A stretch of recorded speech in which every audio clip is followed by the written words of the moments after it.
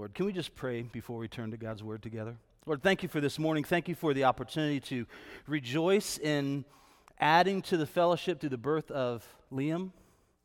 Thank you for the opportunity to rejoice in what's happening in the fellowship, that Alive isn't preparation to be the church someday, but Alive is the church already. Thank you for celebrating preteens going out with 4th through 6th graders. Thank you for what's happening in Truth Quest. And thank you for what's happening right here in this room, in the hearts of your people, as we look to your word this morning. God, we ask that you would open our eyes to see, you would open our ears to hear, and more than that, you would instruct us how it is that we can live for your glory. We recognize in the midst of all of these moments and milestones of life how much we need you. All of these things are very exciting. Oh, and our hearts leap and they rejoice at hearing what it is that's happening in your church. But we recognize our own efforts will fall short. We can't sustain this on our own. So, Holy Spirit, sustain your people for your glory. In Jesus' name, amen. Amen. Now, last week as we came to the close of 1 Corinthians chapter 12, in verse 31, Paul says, "And I will show you still a more excellent way." And what he was talking about was the body of Christ. And he was bringing some instruction, some correction for the church, where some were saying they undervalued their gifts. In other words, they looked at their gifts and they just said, well, I'm not like so-and-so, and so I'm not necessary in the church. And he was bringing correction to that, and he was saying everybody is necessary. Every gift that is given is necessary in the church, for the building up of the church, for the unity of the church, for equipping the church, for training in righteousness. He's also bringing correction and instruction to those that just say, like, I wish everybody had the gifts that I did. I wish everybody was just like me. And he's saying, no, that's not what it looks like to be a part of the church. And in the midst of that, in this wonderful revelation of how all of the gifts before the cross of Christ and before the throne of grace, how all of the gifts are equal, he says, and still I'm going to show you a more excellent way.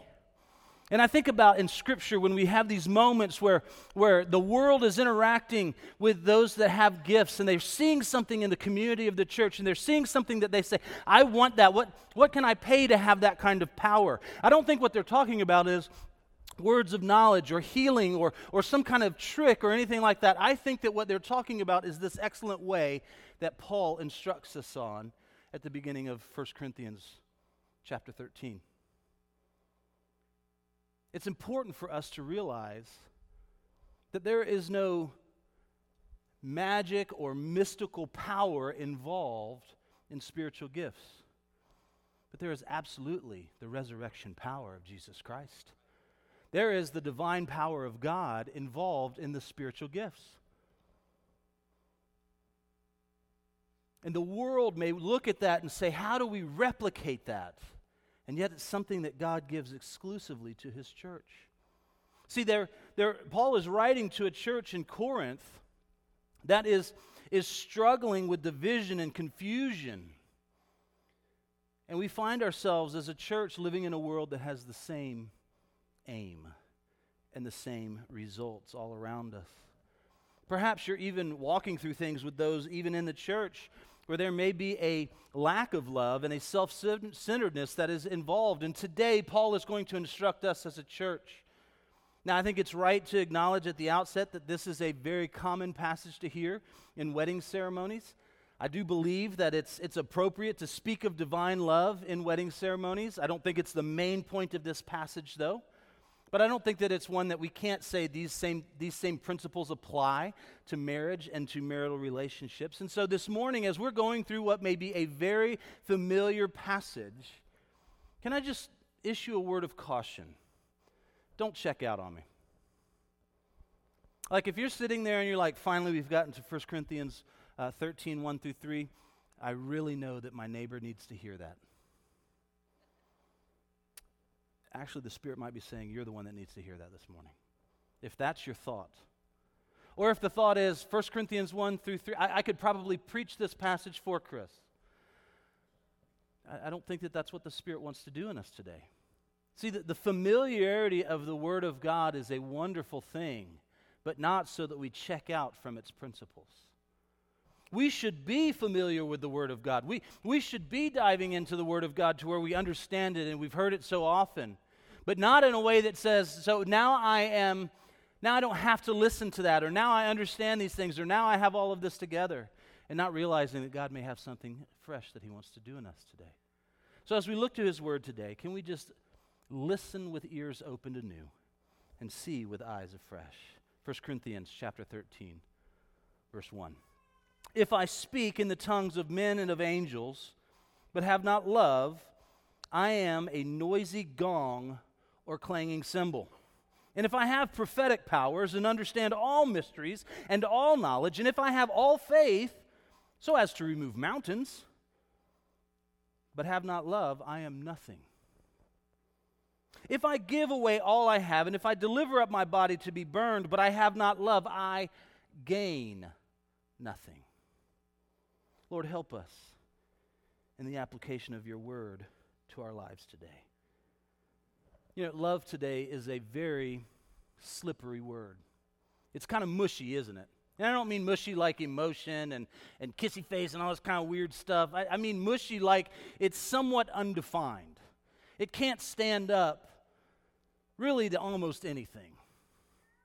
So I was out in the yard last night, kind of late into the evening, and I kept hearing the thunderstorm coming, but I couldn't see it, where I was positioned in the house.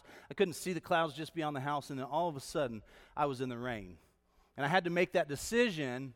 Am I going to stop the work that I'm doing? We all know this decision, right? Like, this will be over in 5 minutes. Am I going to stop the work that I'm doing? And so I just decided to keep going. I hadn't heard the sirens go off at the ball fields around the way from our house, and so I thought, okay, I'm fine. I'll just be soaked, no big deal. But the box that had some of the tools and some of the parts of what I was working on in it, the box was made out of cardboard, and it looked as if it was fine sitting there until I went to clean up.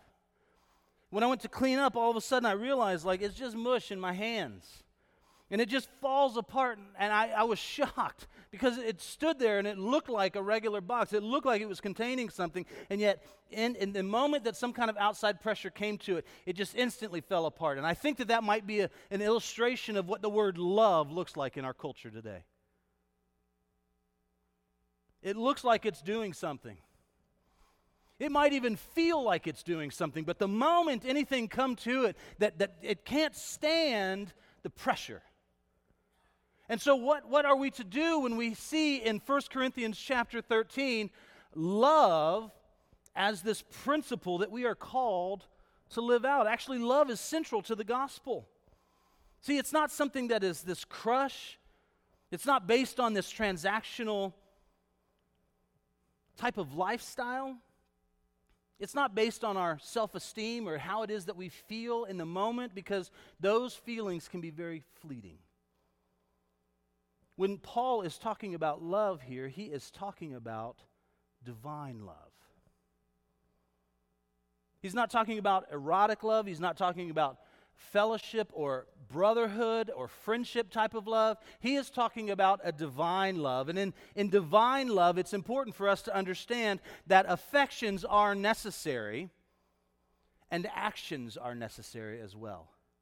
In divine love, both affections and actions are necessary. Now here's where there's a word of caution for us, and I think that we're going to see this as we go throughout our passage today. I think Paul's word of caution is in the same way that he was speaking of spiritual gifts, to not undervalue or to overvalue your gifts. Paul is instructing the church in these first 3 verses not to underemphasize emotion or affection and overemphasize action, nor to overemphasize emotion and affection and to underemphasize action. He's calling us to live a life that fully understands divine love. So how is it that we might do that? Divine love is also known as agape love. You'll hear that phrase at different times. And agape love is very simply defined as this: it is unconditional, sacrificial love that biblically refers to a love, and there's 3 things that it refers to: that God is, that God shows, and that God enables in His children. So God is this divine love. God shows His divine love, and God enables His divine love in His children. And we'll see this in just a moment in these three sections from 1 Corinthians 13 this morning, and we also know this from the fruit of the Spirit. And we'll see that in just a moment as well. But it's important for us to understand that love is more than feelings, but it's not less than feelings. Affections and actions are both necessary. And in each of our verses today, Paul addresses an action without affection. And we begin to understand what it is that Paul is after in the Corinthians church. And we begin to understand what it is that Paul wants to stir up in us as a church today. See, the Corinthian church had lost track of love. That was a fundamental problem for them. In the midst of unity and purity being two of the fruit of the problem, love was at the center. See, they were very good at lusting. They were very good at envying. They were very good at competing. They were very good at disdaining, but they were not good at loving people in the church in Corinth. And consider in verse 1 and the beginning of verse 2, where Paul begins with tongues, and he's addressing a misuse of this gift, but he's addressing it in a way that lacks love. And here's where we face kind of our first challenge of our passage today. See, as believers, we are called to proclaim the excellencies of Him who called us from darkness into light. We saw that last week in 1 Peter. We are called to proclaim. I mean, Timothy is standing up here this morning. He is proclaiming, he is declaring his faith in Jesus Christ. It's true that our faith is one that is to be declared, and it is one that is to be shown to others through our affection and our action. If we consider verses like 1 Corinthians 14, it says, pursue love and earnestly desire the spiritual gifts, especially that you may prophesy. What is prophesy? It's a declaration of something. So speech is a part of our faith. We should be speaking about our faith on the regular. It's something we should be declaring. 1 Corinthians 14:39 says, so my brothers earnestly desire to prophesy, and do not forbid speaking in tongues. So it's not just speaking the things that are clear, it's those prayer languages, it's those ways that we declare the glories of God through tongues and interpretation. And we're going to see those passages in just a few weeks. What about Matthew chapter 7, verse 22, where it says, on that day many will say to me, Lord, Lord, did we not prophesy in your name, and cast out demons in your name, and do many works in your name? So, speech and actions are a part of our faith.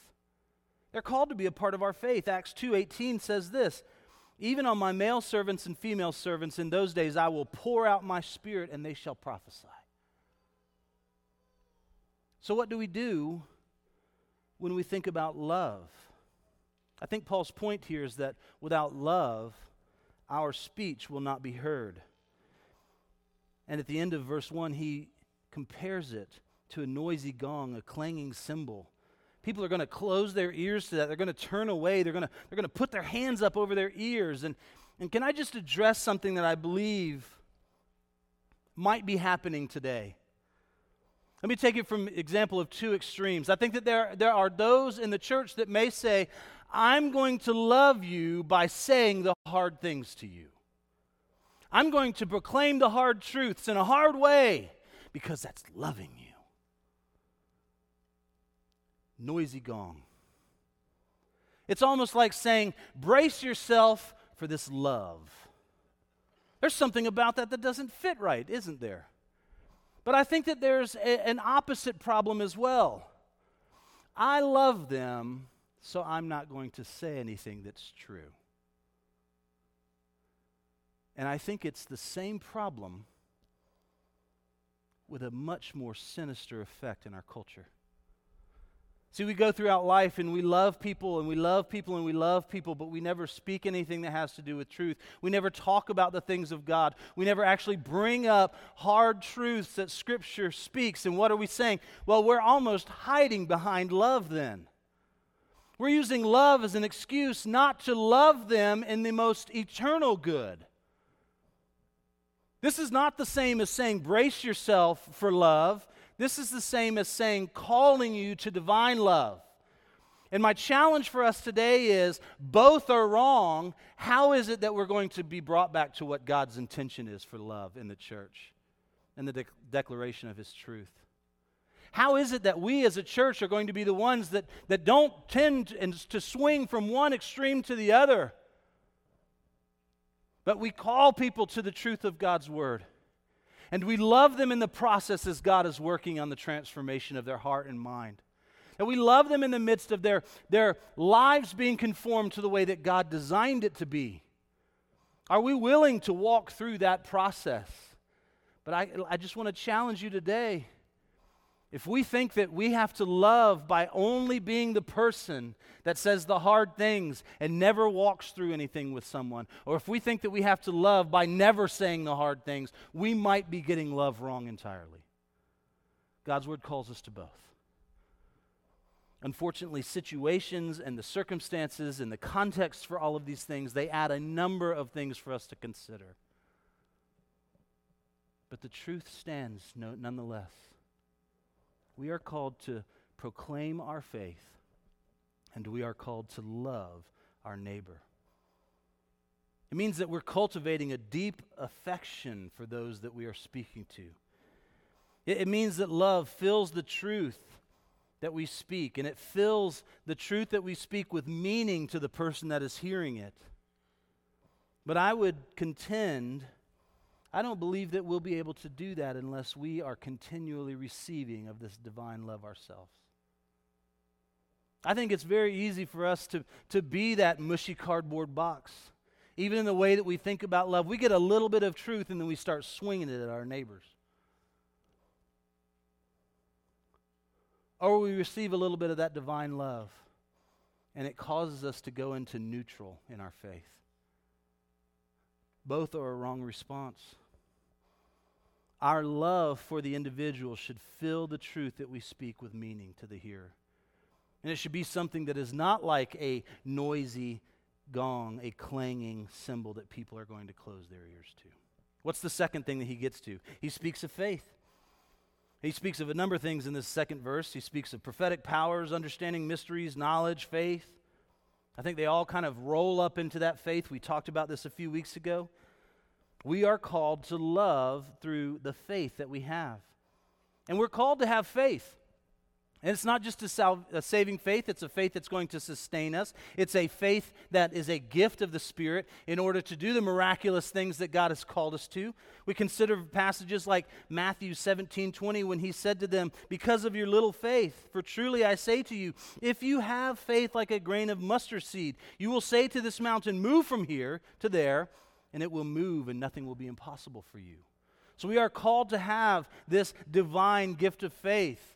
And it is married with this divine gift of love that we are to experience. Mark 11:23 says this, "Truly I say to you, whoever says to this mountain, 'Be taken up and thrown into the sea,' and does not doubt in his heart, but believes that what he says will come to pass, it will be done for him." Luke 17:6, "And the Lord said, if you had faith like a grain of a mustard seed, you could say to this mulberry tree, 'Be uprooted and planted in the sea,' and it would obey you." All of the Gospels attest that we're not only called to pursue knowledge, but we are called to be wise in our application of that knowledge to a variety of situations. But this is not knowledge, this is not faith, this is not wisdom that puffs us up, as Proverbs warns us. It helps others to grow in their wisdom as well. And 1 Corinthians 1 reminds us that Christ represents not only the power of God, but the wisdom of God as well. And so as we are considering these passages, we realize that encapsulated in all of those things is the divine love of God. Not just our ability to speak to mountains or trees and say, "Go from hither to yon." It's to be able to say that in the midst of this, there is a divine love that is being shown and portrayed through our actions, through our wisdom, through our faith. See, the Corinthians, they were obsessed with this higher knowledge. They were obsessed with excellence. They put this very high premium on intelligence, insight, and even this Gnostic kind of secret knowledge. Their intrigue was that the idea that there could be like levels of Christianity. I mean, we see this in so many different things today where it's like, I want the premium package of Christianity, so what's that going to cost me? And once again, we realize that in the midst of this, we are putting an emphasis on something that is temporary when we are called to the eternal nature of divine love. by saying that it can be something that is leveled or purchased. What's Paul's point in the midst of this? Without love, all the things that we should be filled with by the power of the Holy Spirit, that be words to speak, be knowledge to have, that be faith, that be power. Without love, all of those things equate to zero. He says at the end of verse 2, I am nothing. I am what? Empty. Zero. I am that cardboard box on Chris's driveway in the rain. Starts to sound a little less familiar than the wedding message, doesn't it? Starts to sound a little like we might need to think about this a little bit. Sounds a little bit like we have to consider what impact this is having at our kitchen tables, in our workplaces, on our campuses. Sounds like it's one of those things that it causes us to wonder, what implications does this have on our friendships, our relationships, our community groups? Knowledge devoid of love is nothing, and intelligence minus love equals ignorance in God's kingdom. This is a very serious matter. This isn't just something mushy. This is something that has eternal significance. And lastly, Paul gets to our service of one another in verse 3 of 1 Corinthians 13. He says, if I give away all I have, if I deliver up my body to be burned, but I have not love, I gain nothing. Now, this is, again, not an excuse for us not to be of service to one another. This is not an excuse for us not to give to one another. This is not an excuse for us to just kind of close our ear to the need of our community group or to the need of those in our family. Matthew 6, 2-4 says this, thus when you give to the needy, sound no trumpet before you, as the hypocrites do in the synagogues and in the streets, that they may be praised by others. Truly I say to you, they have received their reward. But when you give to the needy, do not let your left hand know what your right hand is doing, so that your giving may be in secret, and your Father who sees in secret will reward you. This is when we're reminded that our actions aren't just to be this display of our own good works. This is when we're reminded that our own sinfulness can actually be something that is shot through, not just to our actions, but our thoughts and our motives as well. And God says, I see through all of those things. And what He's looking for is this motivation of divine love in our hearts. What motivates you in different things that you do? Is that moment of attention? I always wonder about this is a random thought. I'm going to go with it though. You ever watch Masterpiece on PBS? I always wonder, what did it take to get your name on that list? It's that weird thing, right? So sorry, for Downton Abbey fans, you might know what I'm talking about.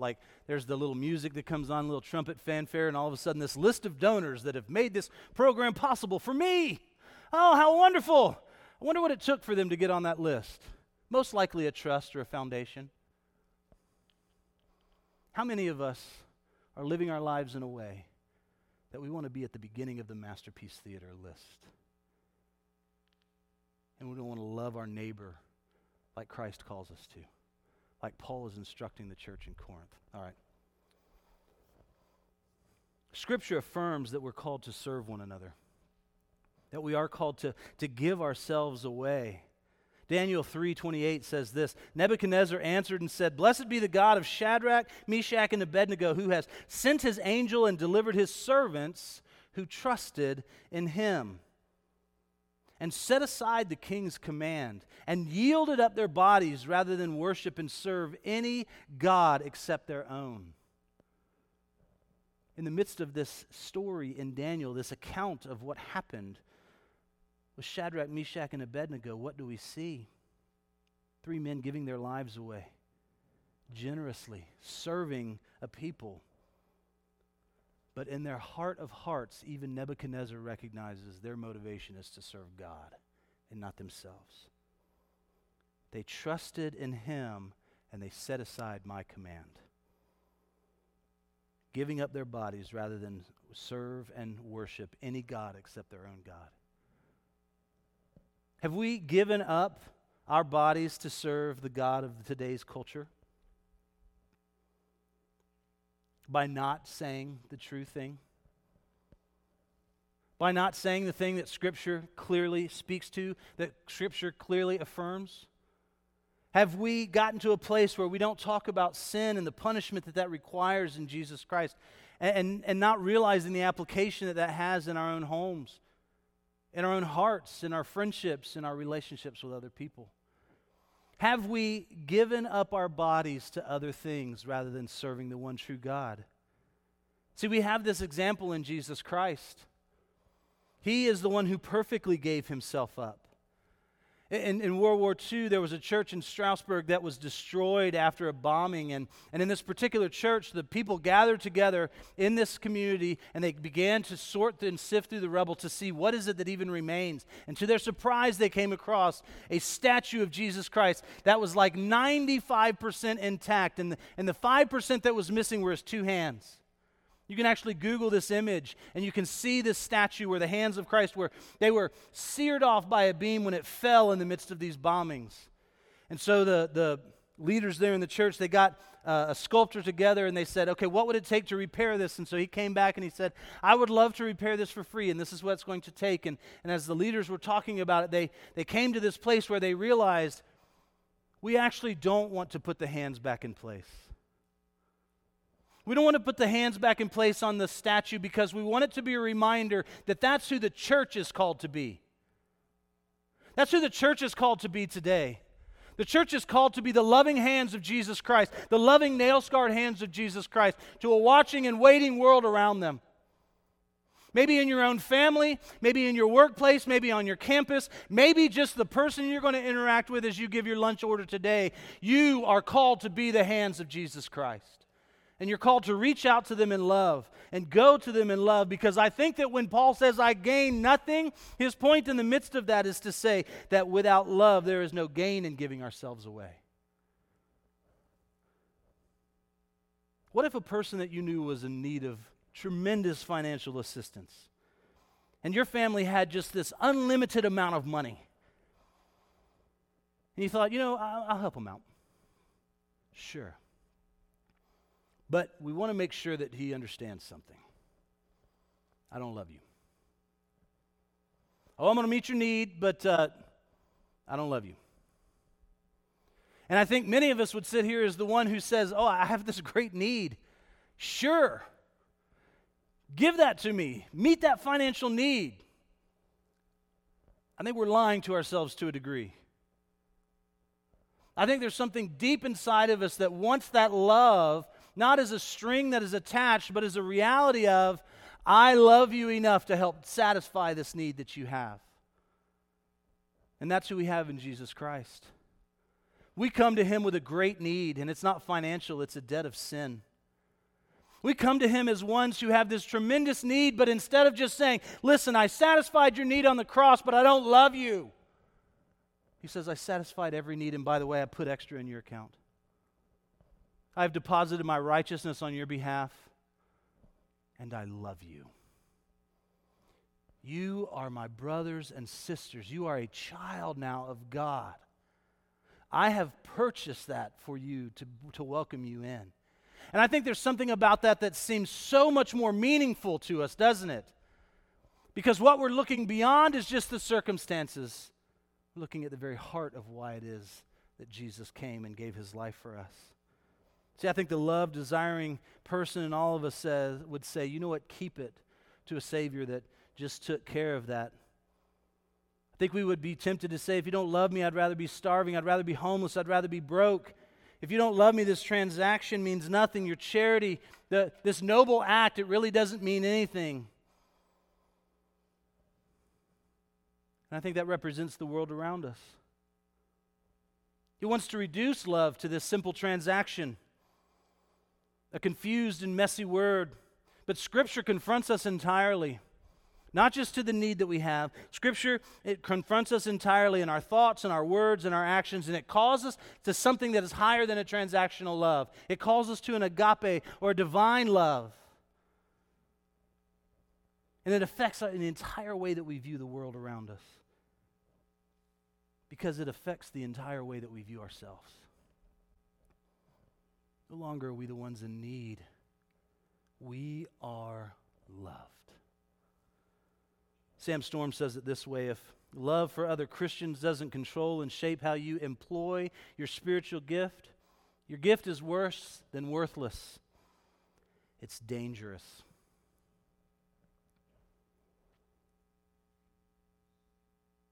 Love has been compared to a pair of reading glasses. In one lens, you have the lens of love. And the other lens, you have the gifts that you've been given.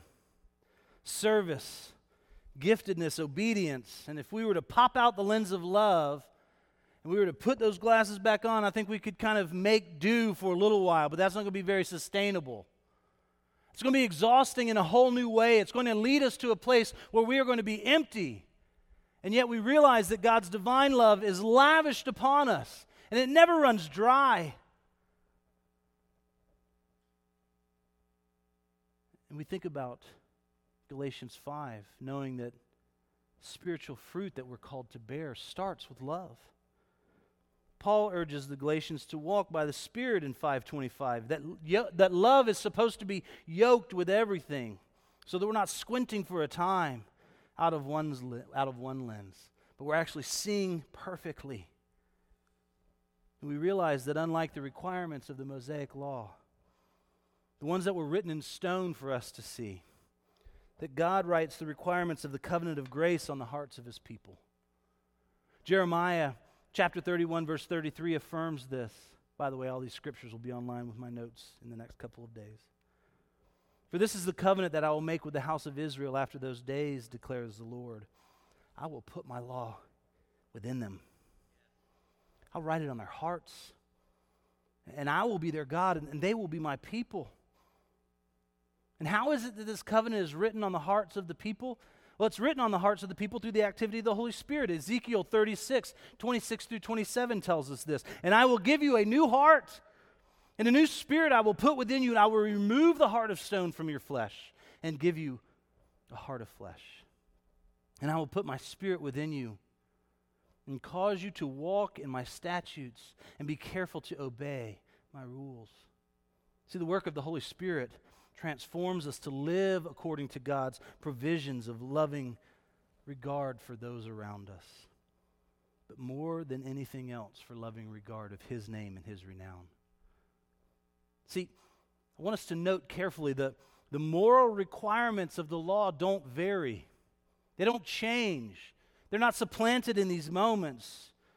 What is supplanted in that moment, the greater thing that comes in and replaces, is the motivation to obey and the power to obey. Those are entirely different than those that are motivated by the law. Under the new covenant in Christ, we live a life of love guided by the character and care of God as it is reflected in His law.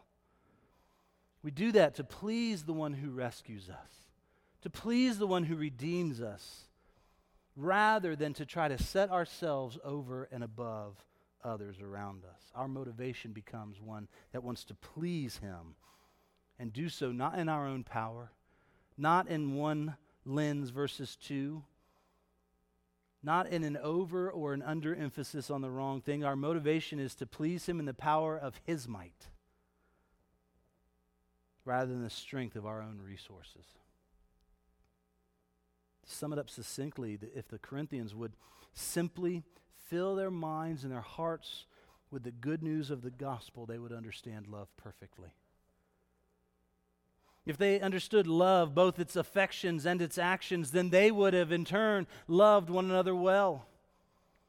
If there would have been something in their heart that wasn't mushy and would fall apart when any stress came against it or anything came against it, but it was able to actually hold the divine love of God, it would be what spills out into others. And Christ is our example to look to, both in our affections and in our actions. As I've been preparing, I've been thinking about how Jesus' prayer in the Garden of Gethsemane perfectly captures love's divine emotions and its action. This may seem like a strange place to turn, but consider Matthew 26, 38 through 39 with me this morning. Then He, that is Jesus, said to them, "My soul is very sorrowful, even to death. So remain here and watch with me. And going a little further, he fell on his face and prayed, saying, My Father, if it be possible, let this cup pass from me. Nevertheless, not as I will, but as you will. Perhaps our call for each one of us today is to look to the tender affections of Jesus Christ, where his actions toward those he walked with started throughout the Gospels. It wasn't pity, it was compassion toward his own creation. And then his actions culminate in his gruesome death on our behalf, his love on full display for all to see, and a call for all of us to respond to today. So how will you respond today to his divine love? Will you turn away? Or will it be the source of your life and the center of your actions? Look to the Divine One as your example and source of divine love, and let it empower you today to live for his glory. Would you stand with me, please?